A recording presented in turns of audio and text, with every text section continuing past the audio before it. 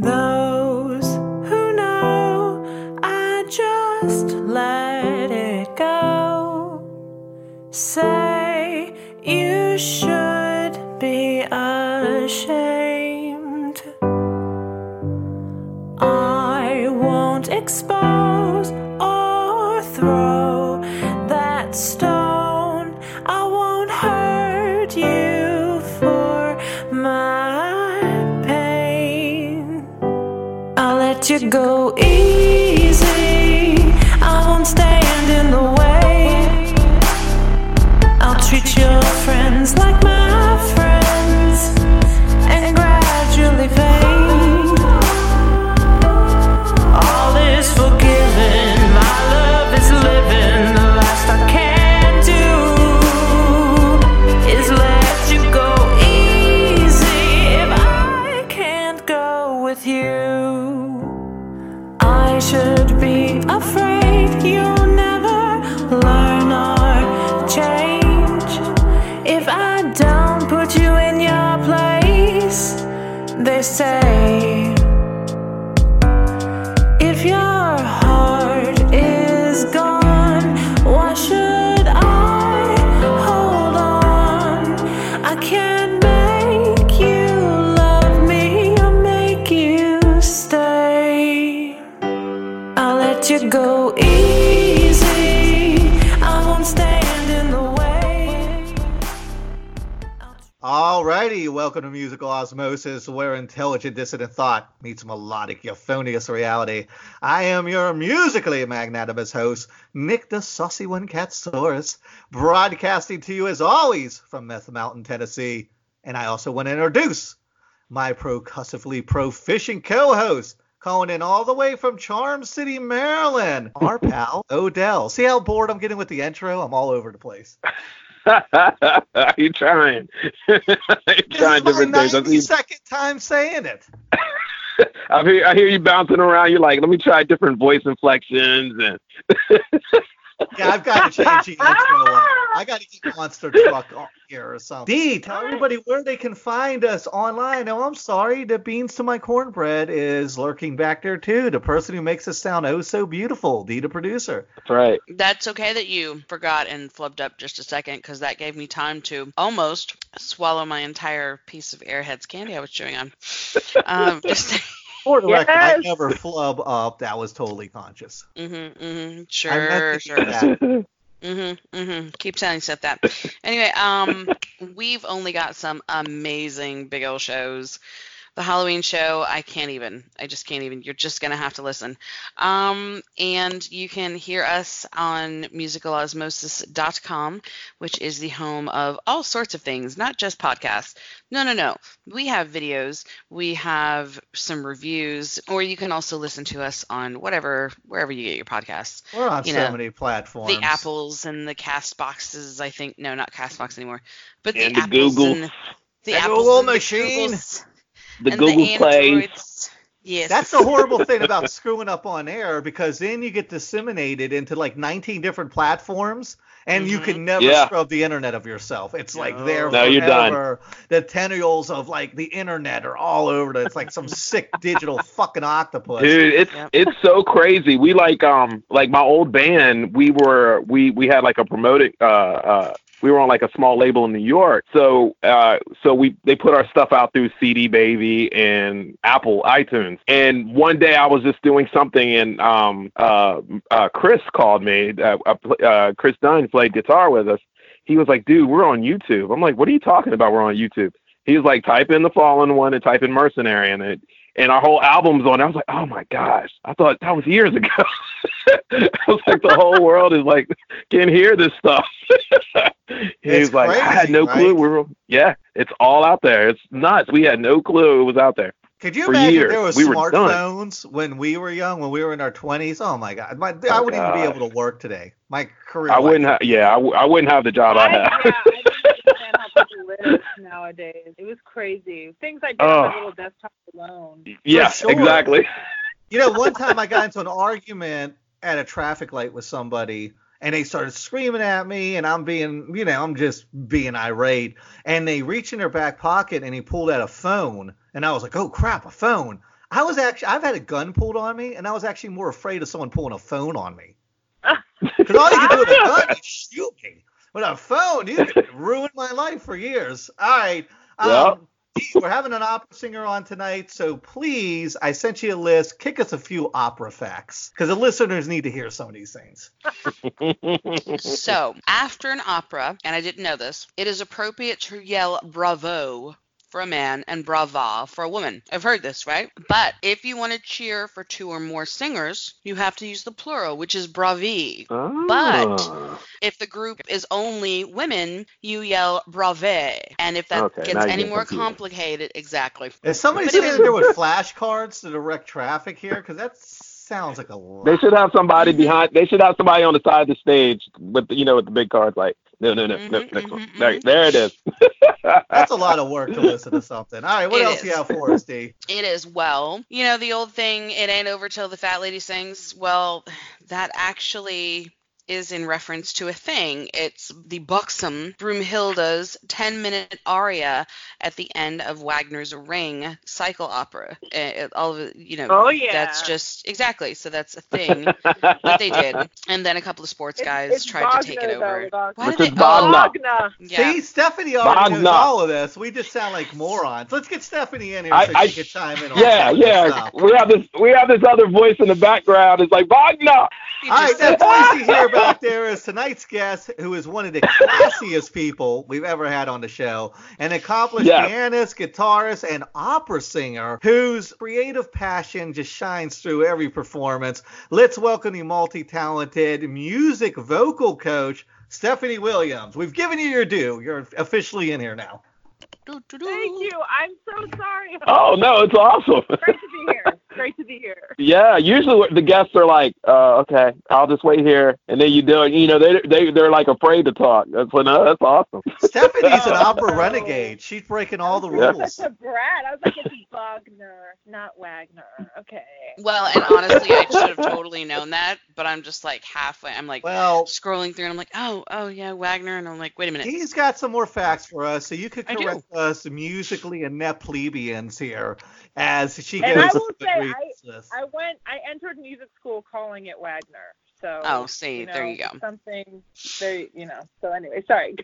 So I- I So I'll be quiet. school to learn that tonight. You're good. I just always assumed that Wagner was spelled with a V. I don't know why. I've been watching too much The Terminator. I'll download Oh, it. gosh. Yes. Animaniacs goodness. with Arnold. Right. All right, Oh my give some more goodness. Okay. facts here, D. Okay. So one of my favorites back in the 1800s when Faust was not selling tickets, the producer started giving away tickets for the first 3 performances to people that didn't live in the same town, and then said that they were sold out, which of course, because we're all sheep, that made all the townspeople say, oh, the first 3 are sold out, I better get a ticket, and there you go, it was a hit. So P.T. Barnum. Wow. Such a P.T. Barnum Whoa. move. I know, That's gangster right there, though. I was like, shh, dude, yeah, that was Dude, kind that of. show is so sold out, man. You need to check it out. Who knew opera had such a gangster element? Hey, All right, That's what it. else we got, Don't- D? don't whistle at European operas because to a lot of them that means boo. So you start whistling when you're in an opera house and they're gonna be like, boy. I'm Well, I gonna knew come that here." because that actually happens at sporting events too in Really? Europe. So yeah, Ooh. like if you ever watch, for example, if you watch Wimbledon or the French Open and there's a bad call, you'll hear people just start whistling like really loud. And when I was a little kid, I was like, what? I was like, why are they whistling? I thought it was a bad call, and then come to find out that's booing. Wow. Yeah. Well, Wow. young Stephanie knows so much more about this stuff than I do. Maybe I should have put down one of those punk albums in the 90s and listened to something cultural. Maybe. All right, what else you got for us, D? Okay, so this one's definitely the most mysterious one that I heard. It was so Mozart joined the Freemasons in 1784, and he wrote several cantatas for their ceremonies. And in the Magic Flute, he incorporated a lot of their ideals, wisdom, friendship, nature, and things like that. And his librettist was also a former Mason. Mozart himself died 9 weeks after the opera's premiere, and some say he was killed because it revealed the Freemasons' secrets. Ooh, Stephanie, what do you think? Was it deep stated? Did the deep state get him? I think he just died because people died young back then. You're probably right. Totally sucked the romance out of that story. Everyone died in sickness. That's it. All right, what else you got? Oh for my us? gosh. You got some more wisdom, opera wisdom to Yes, kick? I do. So the shortest opera is 7 minutes long. That's it. It's the Kind of like Deliverance. watching a Tyson fight. Right. It's the Deliverance of Theseus from Darius Milhaud. And I thought that was the crazy. 7 minutes? Okay. What man could not watch that? Like, it's always that thing. Oh, men don't like opera. Well, every man could watch that. There you Go go. to that one. I agree. I still So- know some men that couldn't watch it. Yeah, well, So opera composers, just like politicians, would sometimes hire a group of people to cheer their works or boo the works of their rivals. This is called being deep state liberal opera. No. The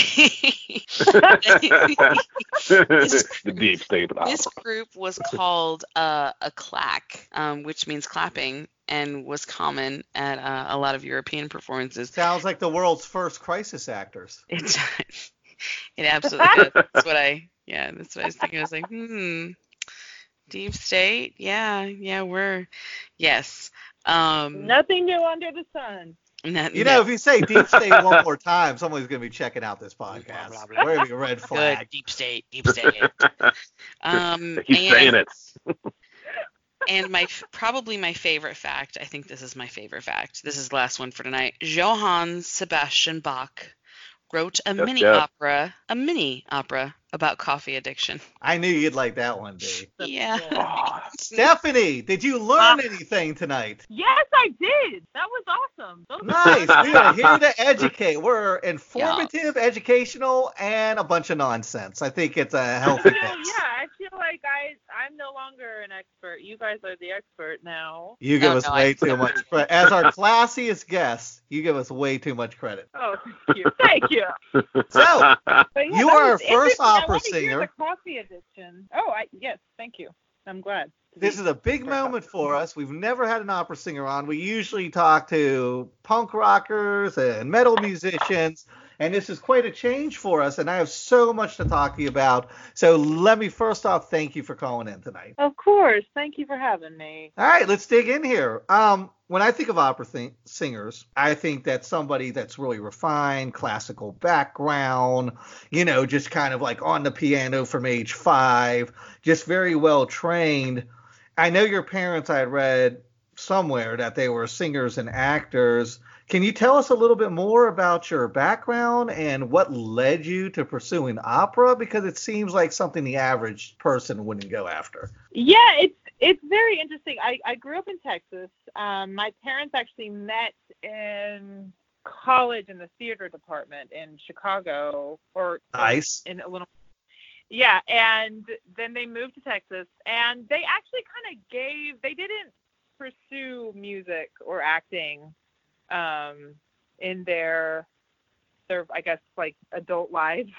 Okay. And they actually both ended up returning to it later on. My mom went back into acting, and my dad started a band when I was a teenager still. And my first exposure to like stage singing, I was actually singing backup for his band when I was 16. It was like a 60s cover band. Wow. And, Who wow. was the person who pursued it more? Was it your mom pushing your dad into it, your dad pushing your mom into it, or was it kind of equal? Well, they got divorced. And then Oh, that's my a mom weird moved back twist. up to Okay. Chicago.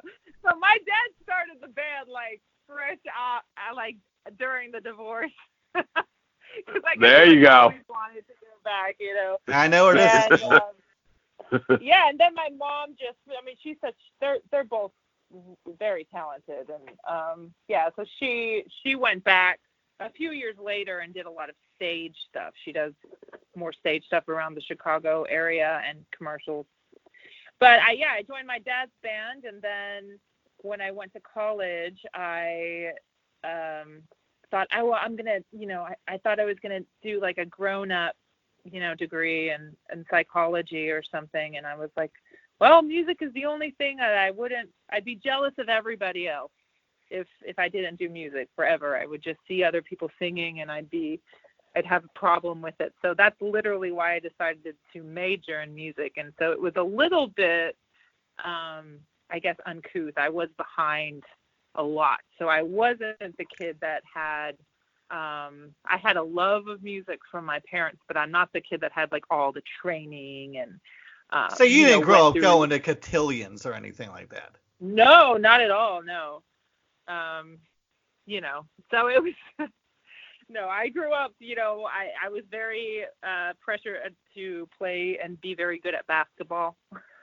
So that was like the deciding moment was like, am I going to do music or am I going to do basketball in college? And because I couldn't do both, because if you you have to practice a lot in college. Yeah, so I was going to say, yeah.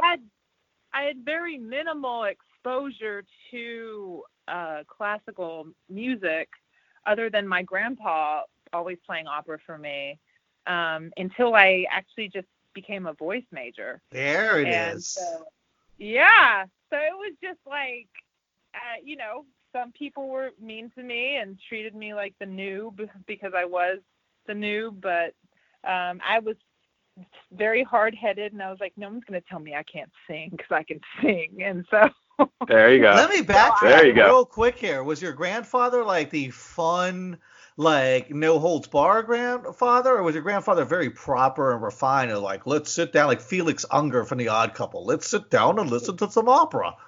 No. My grandpa he's still around. Wow. Awesome. Yeah. And he is, I swear he's better than Sinatra. Like he's Chicago first generation Italian. So he's very like, it's just ingrained. Like love of music is ingrained. So he has to be tickled pink where you are today then. He does. And we, I just feel like he always talks about, I should have gone after my dreams and stuff like that. And he brings out these beautiful songs he wrote, and he has okay stuff. So, but he did do it. It was a different time, and he also had a family, So maybe it's time to record something with him. Okay, I know. That's my dream. Is I want to fly him out to LA where I am, because I have a lot of friends that do production and stuff, and get him to record, because he only has some recordings in a bathroom. Like this is where he recorded it. And now that's Sinatra right there. That is hardcore. Yeah. Okay. Does he? Yeah. Does he still sing? Wonderfully. Oh yeah. Awesome. But I want him to record his stuff. So, but anyways, yeah. So studied music, and got my degree, did everything on time, and then started teaching almost right away. And I felt that. I felt because I had learned everything so fresh, it helped me become a very good teacher, because I wasn't assuming everybody knew everything, which is what I kind of ran into at school in regards to training, because it's hard work. What you do is so amazing to me. Let me ask you this. So opera is a very specialized field of music. Is it kind of difficult to break into because it's opera and there has to be so much talent and vocal training behind it? Or is there a very linear ABC direct line you follow, direct path you follow through classical training where it's like if you do A, B, and C, you will be an opera singer? Or is it kind of like getting into rock and roll where it's a million people chomping like piranhas to get ahead? Or is opera kind of easy to break into because it's so specialized? No, it's not easy. It's not easy because first of all, to get to where you can really your voice is developed fully and everything, is first of all very expensive. I almost would at this point have been like, I should have taken the money I spent in college and just taken from an individual teacher. So some people have it set up, and they have like the ones that know kind of what to expect, or their parents went to college, like they already know what to expect out of college and where to go from there. But unfortunately, a lot of the companies in the United States, even the choruses are very old. Like I think the LA chorus, opera chorus, like you can't even get in unless there's a space, you know. And I might not be, I mean, this is what I have heard. I might not be completely right on that, but usually you're finding jobs if a space is created. Okay. And to be on a big stage, like any of the big opera houses, like LA Opera or something like that, usually you're asked to audition. So it's getting to that place, and that usually happens from building a career in Europe. So it's almost. Is like that what you did? You build a career in Europe? I was about to ask you No, that. I mean, How did you travel overseas to do that? No, I haven't done that. You know, I haven't, like, that's the thing is, like, I'm not necessarily, I don't sing LA Opera, but I sing the smaller opera companies right Got now. you. But in the future, maybe, you know, that's in the future. I would probably, I still am considering doing that. But yeah, you build a career overseas. People kind of know, because there's so many more opera houses per capita is the idea. Mm-hmm. And then they kind of know you, or you get like enough, like a big like resume and repertoire, and you know, and so you're easier to get. You get like an agent and that kind of stuff. But there's two really good Los Angeles opera companies that are smaller that I've been a part of, which is Pacific Opera Project and The Industry, and they do. Pacific Opera Project does kind of like it's like a bright version of, like, I guess, like you could say, like, of every opera, like it's very, and they do kind of like, they'll do one opera, but it'll be like set in Star Trek, you know, times or whatever. Wow. It's pretty crazy. And The Industry does like a lot of modern opera and new composers and stuff like that. And that's, you know, most singers nowadays that aren't necessarily, you know, at the Met or LAO or anything like that, they do modern opera, which is kind of atonal and crazy. And that's, you know, that's just how that works. But there's other jobs. I mean, there you can teach, you could have education. They have like places from, like, opera houses will send a group of people to schools to sing, and you know, the life of a singer is you have to be able to do a lot. Obviously, you're a musician, so you know how that goes. Like, sure, what do you want me to do? If there is one person you could train under, who would it be? Ooh, oh man, you know, I'm gonna like living, dead or alive. Oh, 'cause I know that. Okay. Well, my teacher that passed away that I had through college, her name was Carol Neblett, and I would just give anything to have another lesson from her. Wow. Okay. She was considered a diva, right? This is at Chapman University. Oh yeah. She was a diva. Mm-hmm. Yes. Yeah. And yeah, she's an icon. And I know this sounds like it's not that great, but her teacher was a woman named Esther Andreas, who was just an amazing, like, vocal pedagogue. And I actually have a book that Esther gave her that she gave me, which is great. It's like an old, and I keep it. And I would love to teach, like, learn from my teacher's teacher. I don't know. I think that would be great. Yeah, that would be cool. That would be cool. Lily Lehman and, like, Luisa Tetrazzini, they both wrote amazing books that I love. And right now I study with Vladimir Chernov, who he works at UCLA and also he just regular lessons, and he's insane. He's awesome. So I'm lucky to have who I've been exposed to, I would say. As somebody who also plays, I know you do, like, guitar and you play in a synth pop band and you do a lot of different things on the other side of the spectrum. Are you someone who, since you are so well versed, do you put more, like, let's say, cultural value on Beethoven than the Ramones? Or do you think all genre of musics have equal value to you creatively? I think, no, I mean, Here's the thing, opera was developed at the time because it was expanding the voice to sing over an entire symphony orchestra. That was, okay, great point. How far the voice could go, and some of the most amazing, beautiful, wonderful music was written, and that's why it's still relevant, and it tells a story. But the microphone, that's the thing, is like, to me, you can't really ignore like progress. No composer, even in the classical days, ever did that. It's like, while instruments are being invented, then they were expanding the human voice.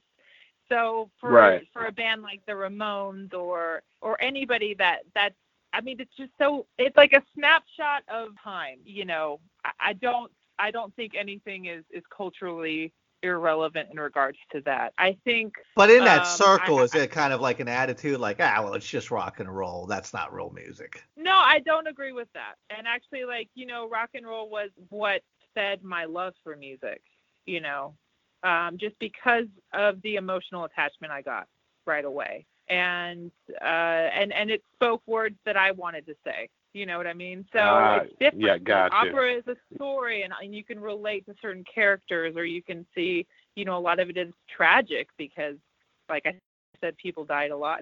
It's hidden here. It's hidden in our culture a little more now, but, there was no way to kind of look away from it back then.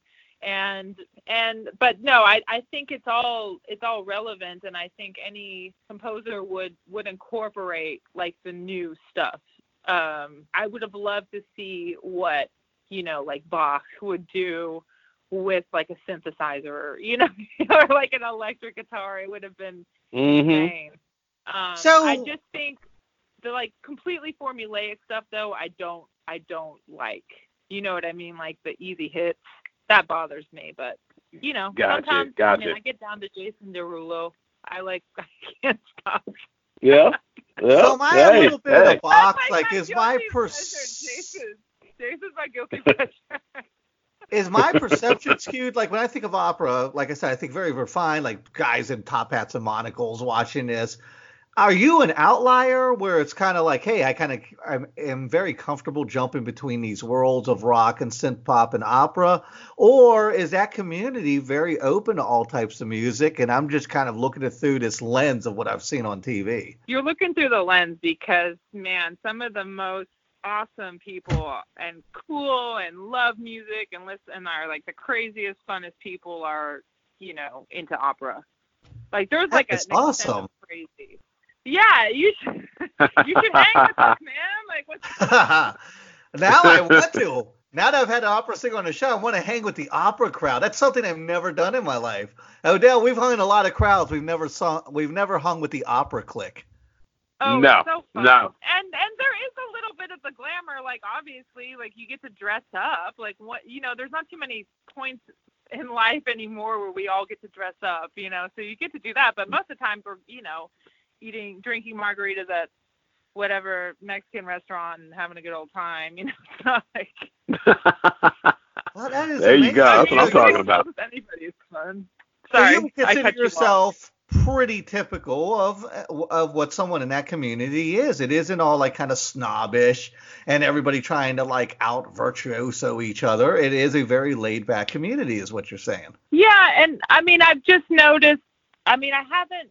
That's the thing. It's like I haven't necessarily been involved in the biggest companies, but I am kind of more of the crowd of just like the working class musician, if you will.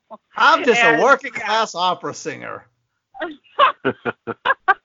Blue collar opera singer. Wow. Yeah, it's I don't know. You get a mix of all types. Like there obviously are people that are jerks or snobby, or don't have any social skills, but right. You deal with that in almost anything. But musicians are all they're pretty fun, and it's like they're fun, but then they get serious about their work, and then they're fun again, and that's kind of what you experience. It's similar to what I experienced, working with rock musicians, So yeah, true. If you think about it, you get those cats and women in rock music that are a little you know, you're like, okay, calm it down.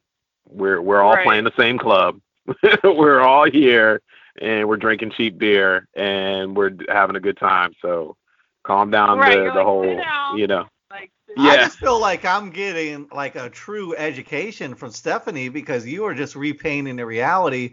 And it's funny how we're all in our boxes, right? Like I had this vision in my head of everybody in tuxedos like, oh, this Oreo is the greatest. Like, and it's not that way. And there's these smaller companies, and I just love this idea of the blue collar opera singer. That is so accessible to me.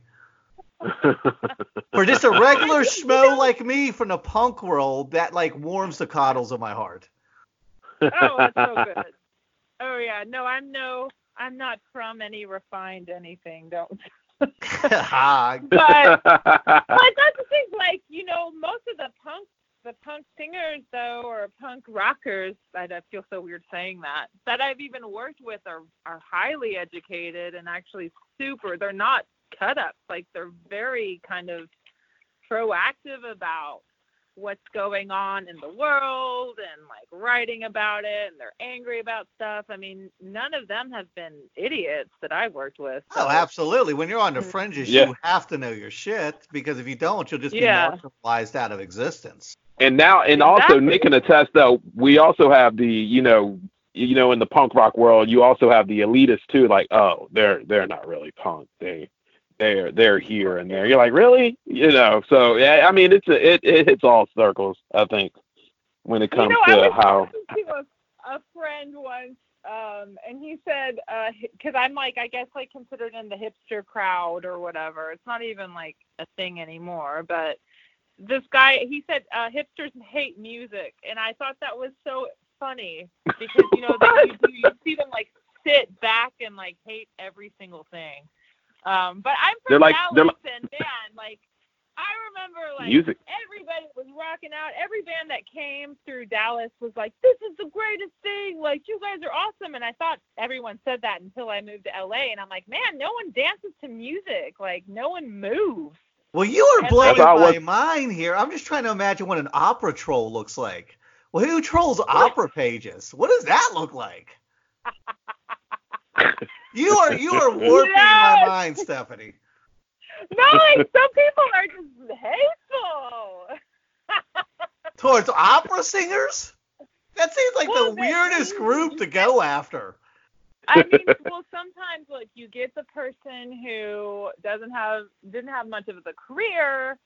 Oh. Maybe has all the know-how, but unfortunately wasn't gifted with a beautiful voice, and they're a little bitter about it, and they just rip people apart. Yeah, yeah. Wow. And then you're like, Yep. but, man, sometimes they're funny. Like I'm not gonna lie. Sometimes I'm like, well, you just. Yes, that is true, but Let me ask you this, because you've got a couple other projects, and I could find some. I couldn't find any Mute Swans online, but you did send me a link for Childlike Empress, and I really dug that. And I just saw somebody had posted something on your page from Fall Magic 2019. When you're on stage solo on the piano, does it amp up the stress level, the nerve level, than when you're kind of like in this collective entity playing in a band? Or is it more freeing because it's just you and the piano and you're just in that moment? that was actually not me. That was one of my students that was tagged. Oh, really? I thought that was they had tagged you on your page. Oh. It Yeah, says- no, they when my students sing, I get tagged a lot. Gotcha. I'm Okay, but sorry. the question is still relevant. When you're performing solo and you're doing an operatic type of thing, is that something that's more nerve-wracking because there's just so much more of an expectation? Is it more freeing to kind of go do the synth pop thing? Or are both things just kind of equally like, hey, I'm out here, I'm on stage, all eyes are on me, I need to perform? I mean, honestly, it's not nerve-wracking for me to sing anymore at all. It used to be. I used to have huge performance anxiety because I was, put all this pressure on myself. I am usually, if I'm on stage with an instrument, I'm more nervous about playing the instrument than I am about singing or singing well. So I prefer to have people play, but that can't always happen, So Right. no, it's it's definitely not so nerve-wracking anymore, but I'm always like, crap, like if I have to play guitar, I'm gonna mess up somewhere, and then I'm gonna have to keep singing, and my fingers are gonna shake, and oh my gosh, help, but other than that, like, it's fine. I've had to play bass this year, and that was a mind trip, just kind of thinking about like rhythm over melody, and man, but I don't think about it so much at all. I'm not the greatest instrumentalist, but I prefer to have the pros be the pros and that kind of stuff. Do you feel like you always have to be in both of these worlds that are very different in order to kind of challenge yourself creatively? Or do you ever see a time where you're like, I'm full-time opera or I'm full-time synth pop? Or do you think you're always going to have one foot in each creative world? It's a huge pull on me. And that's such an interesting question. I feel like I want to do an album, like one album, and then maybe focus on opera. But it's hard. I love creating as well as singing, So it is something that's very difficult to decide, and sometimes I wonder if it's hindered me, spinning so many plates all the time. Oh, I know that feeling. I'm a guy who's always got like 9 balls in the air, like always focused on a bunch of different things. And I've had to kind of pull myself back because I was like, you know what? I could do these 9 things okay, or I could do 1 or 2 things very well. Let me kind of laser focus on just doing 1 or 2 things. But my heart is always being pulled in like all these different directions creatively. Right. And it comes down to like what job is paying at the most that I'm focused on the most, And right now I do make a living by teaching lessons. So a lot of my time is done. I love reading like old like literature and like technique and all that kind of stuff. And I love like my students are doing very well, and I love working with them. And so it's like that's my focus. But you have to, in order for me to remain a good teacher, I have to keep my own voice in good shape. So. But yeah, it's just like, man, if someone ever was like, here's this job for singing, then I think I would focus on that completely, But as it is, like if I get into a show, I just, maneuver my schedule around it, my teaching schedule around it, and that's, my blue collar ways. Blue collar opera. I'm glad you brought up. I'm glad you brought up the vocal coaching too, because you were a vocal coach on a film called Lost Transmissions, and I was wondering, like, to be a vocal coach on that, what is the difference between that and your everyday life of vocal coaching? Is there a difference in being on a movie set doing that? Like, what's the expectation there? Oh, it was so fun. So I did. There was singing going on, and I was working with Juno Temple, the actress, beforehand. The director and the writer of the movie, Catherine, was actually one of my students, and so she wrote in her lead character is someone that sings. So I got to work with her, and then I went on set, and it's more.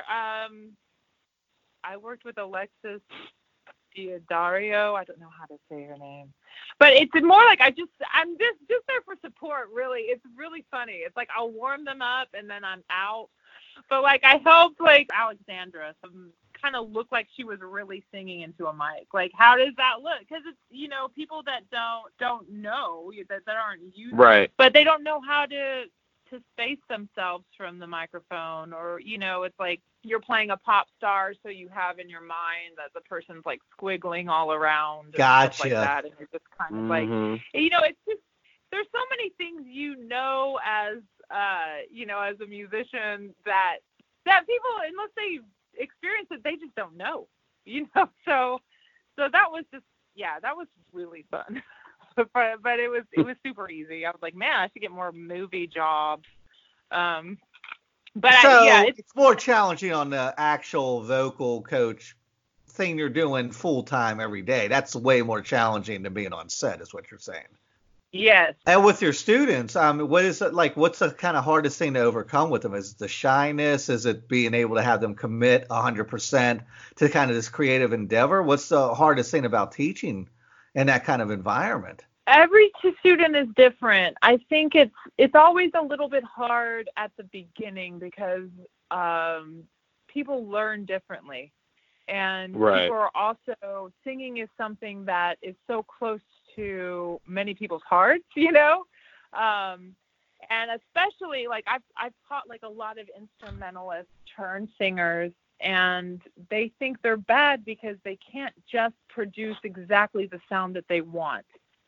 Whereas if you're playing a guitar and you have your pedal and your little, whatever, you could change, you could get exactly the sound you want, and singing is not like that. And you have to let them hear what their voice sounds like. And so it's building the trust to get them to that point. Because they... Gotcha. See, I was about to ask you that. Sorry, go on. Yeah. No, I was just going to ask my son, he just joined the Baltimore Boys Choir, so he had his first practice on Saturday. And I was like, oh, we're going to have somebody that sings on our radio show. So I was going to ask you, what advice would you give a 10-year-old boy? And that was one of the things that his teacher told him, was like, he was like, you have a really good voice. He's just, be yourself in it, like be you in your voice, and make sure your head is up high, because when he was talking to him, he sort of had his head down and his back was sort of slunched over. He's a 10-year-old kid, so he was like, no, straighten up, and talk to me, and and stuff like that. So what advice would you give a young kid that's especially a boy, because a lot of times with the oh, he's in a choir, okay, can we give him a shout out on air? Can we say his name? Who, Linus? Yeah, Linus. Yeah, let's give Linus a shout out. Okay. Hey, Linus. Yeah. That way, like 20 years from now, when we're old senile men, he can go back and listen to this. There you go. But yeah, so every Saturday morning, it's awesome. Though. I think that was very good advice, to feel like yourself. I think that's a big deal, especially if you're learning new technique or studying. You don't want to feel like you're singing from someone else's body. You want to feel right. And just as you're learning, just remember, I say weird is good and pain is bad. Meaning, like, okay, if something feels weird, that means you're trying something new. And maybe, gotcha. But if something hurts, like, quit it, like, cut it out. But yeah, if he could sing every day, okay, that would be great. Just sing every day, but it's more important to sing kind of paying attention to what you're doing at small increments every day than singing like one day for like 10 hours of practice or whatever. Gotcha. It's better to kind of make it into more of something that you are put in your life, It's like part of your life. It's like, oh, I sing right now. Yay. So what wins today? Is it like pure grit talent, or is it hard work? Like, can you remember that movie Rudy, the kid who wanted to play football? Yes. Can you Rudy yourself into an opera company, even if you don't have the talent, or do you have to have that talent and just work out from that? I think a lot of people aren't necessarily, I guess, a 10 in talent. They could be a 7 in talent and still do okay. Okay. But there is the natural giftings that some people just have and some don't, and it's unfortunately always been like that. But if you love opera and you're okay with just doing certain things, a lot of if you love to sing so much, but you don't have the greatest voice, like definitely learn piano, learn how to sight read. Because even singing in a chorus, where a lot of times choirs don't necessarily have the people that felt like they could be a lead on the opera stage, but they're amazing musicians and can sight read way better than me, and they get paid a lot. So let me stop you real quick. Sight read, what's that mean? So that means when you look at music and you can just sing it. Okay, gotcha. Like a sheet music. Yeah, sheet music. Yeah. Yep. Once again, for us plebeians out here. I'm sorry. So when you're teaching, do you feel like it's more fulfilling to teach 7, as you said, who's just totally gun-ho? Or is it easier to kind of teach a 10 who's like, I could kind of phone this in because I've got the talent behind me? The majority of my students, I mean, I do teach classical technique across the board to everyone, but I am different in that the majority of my students don't sing opera. They're like, most of the adults are in their own bands, and then I have like a slew of like musical theater teenagers, which is good because you don't necessarily want to start opera singing at a certain age. You're too young and it's not really good for your voice. Ooh. But they're, I don't know. I like teaching all. I'm very good at finding kind of, like, I love Bob Dylan, for instance, and obviously he's not like going to be walking across the stage singing opera.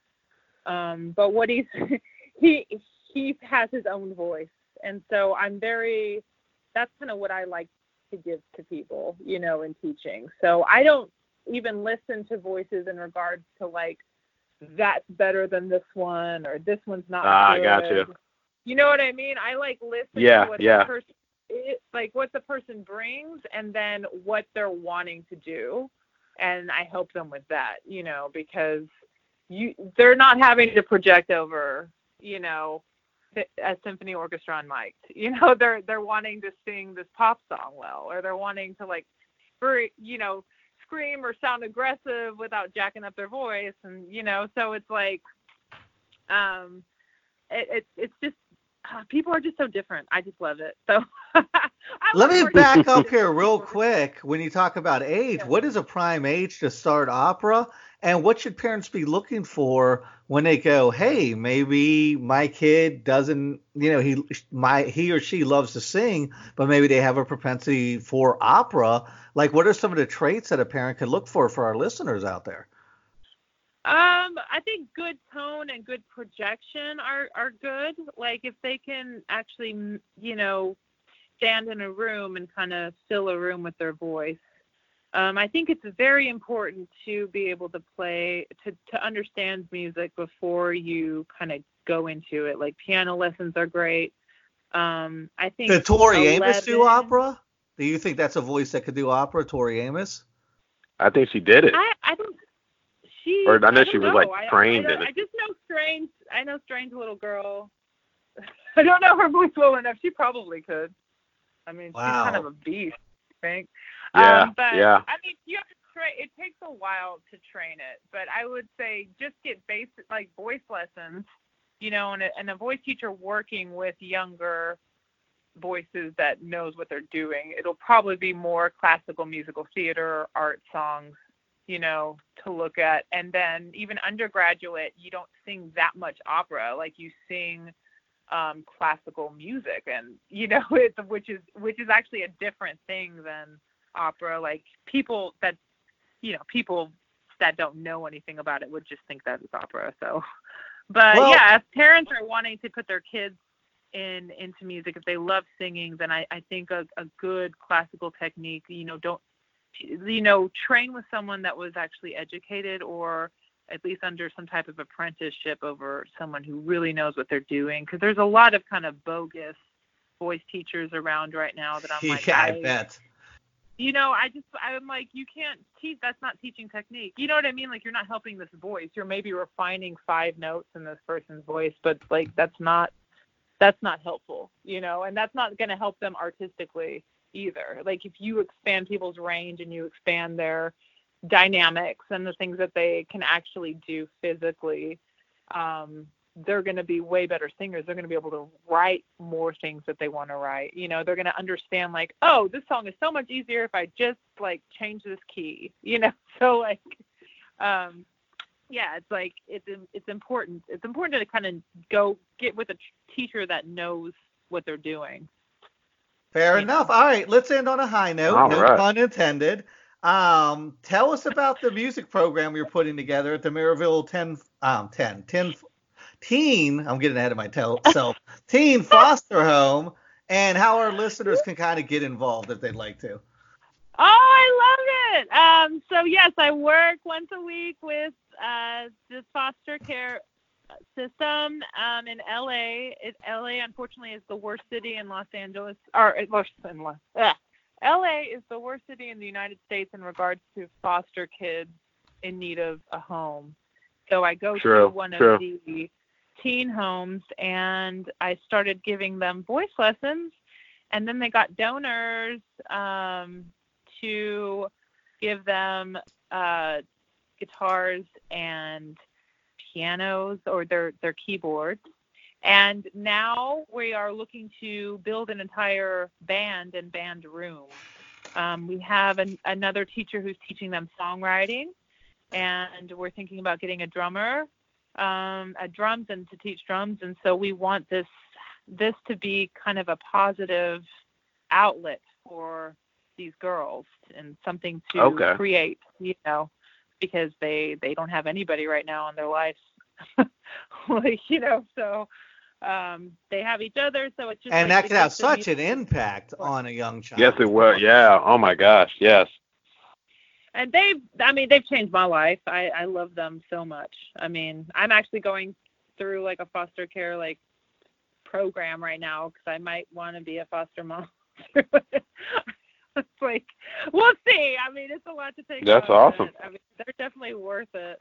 But yeah, their countenance changes when they sing, and it's a place for them to not only be in the spotlight, because obviously it's shy and it's scary, but I let them all sing a song themselves after we've done the training, and just looking at them, and everyone sits and watches them and then claps. And I think it's just a great gift that they get to share a song with us, and that they get to be the center of attention as well. They have to share everything right now. So it's pretty special, and the girls are getting awesome. I gotta say, these girls can sing. That's great. Excited. That's awesome. Well, we got to wrap this up. I want to thank you for calling in. I was expecting thank you so more much. on the side of Mr. Holland's opus, but we're ended up more on the side of just like everyday people talking. And I thank you for changing my perception, because I was like, hey, I'm a little bit nervous. Like, how do I talk to an opera singer? They're going to be like, get out of here with that bullshit. But you're actually very down to earth, and you taught us a lot. And that's always a good thing, right? People are connecting. Thank you so much. I'm sorry I feel like I talked too much. I was like, good gracious. Like, I don't know. Oh, no, this is great. There's no that was great. on a podcast. That's what we do. No, anything that can shut me up and like rein me in, you can ask Dee. If you weren't talking, I'd be going off about something I did when I was 10 for the next 20. I'd be talking about like my Christmas. I like stories too, so I would have been fine with that. All right, I have to have you back and we can swap a bunch of stories. But before that, tell everybody we can find you online, what you have coming up. All right, you can find me at LosAngelesVoiceStudio.com, or my Instagram is, don't make fun of me, it's called Stellar Jilt. It's STELLARJILT. I created it before Instagram was that big, and I'm stuck with it now. But and what's coming up is obviously still more teaching. And I am looking to record some more of my own things under Childlike Empress. Oh, and I have my SoundCloud. I gotta drop that, right? Just under please. SoundCloud, Childlike Empress. And you have 2 songs up there. How do we get more of that? Also, Childlike Empress, is that a reference to Neverending Story? Of course it is. Okay, there you go. I thought so. All right, yeah. Give us the SoundCloud address. All right, hold on. I have to look it up. Look at me. You're going to have to edit this one out. Hold a second. Oh, my gosh. Okay. It is SoundCloud.com, and it's Stephanie-Williams-114. Right So there on. you Well, go. thank you so much. Once again, I love an episode where I can learn something. You have totally changed my Yes. perception on the operatic community. I don't think you're a bunch of stuffed shirts wearing monocles. So thank you for making opera more accessible to a little old punk rocker like me. The saucy one, the name you like so much. You There are you so go. saucy. I am. All right. Thanks, Stephanie. Thanks so much. Thank you, This was Stephanie. fun. Thank you, guys. All right, we're going to Thank play you. some thank you. more Childlike Empress and get out of here, and we'll be back in 2 weeks. It rang out night after night, the song of the silent, the carols of those who died. I held you up to the light and read your secrets, all the ways to say goodbye. Night after night after night, night after night after night, night after night after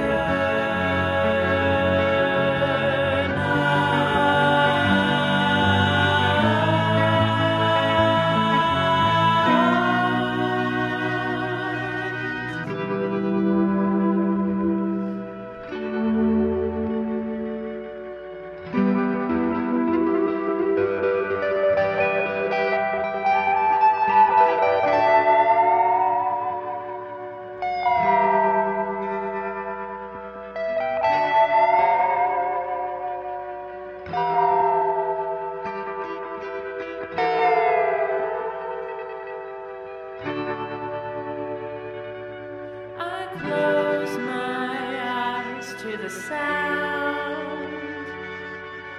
One day it might end, but I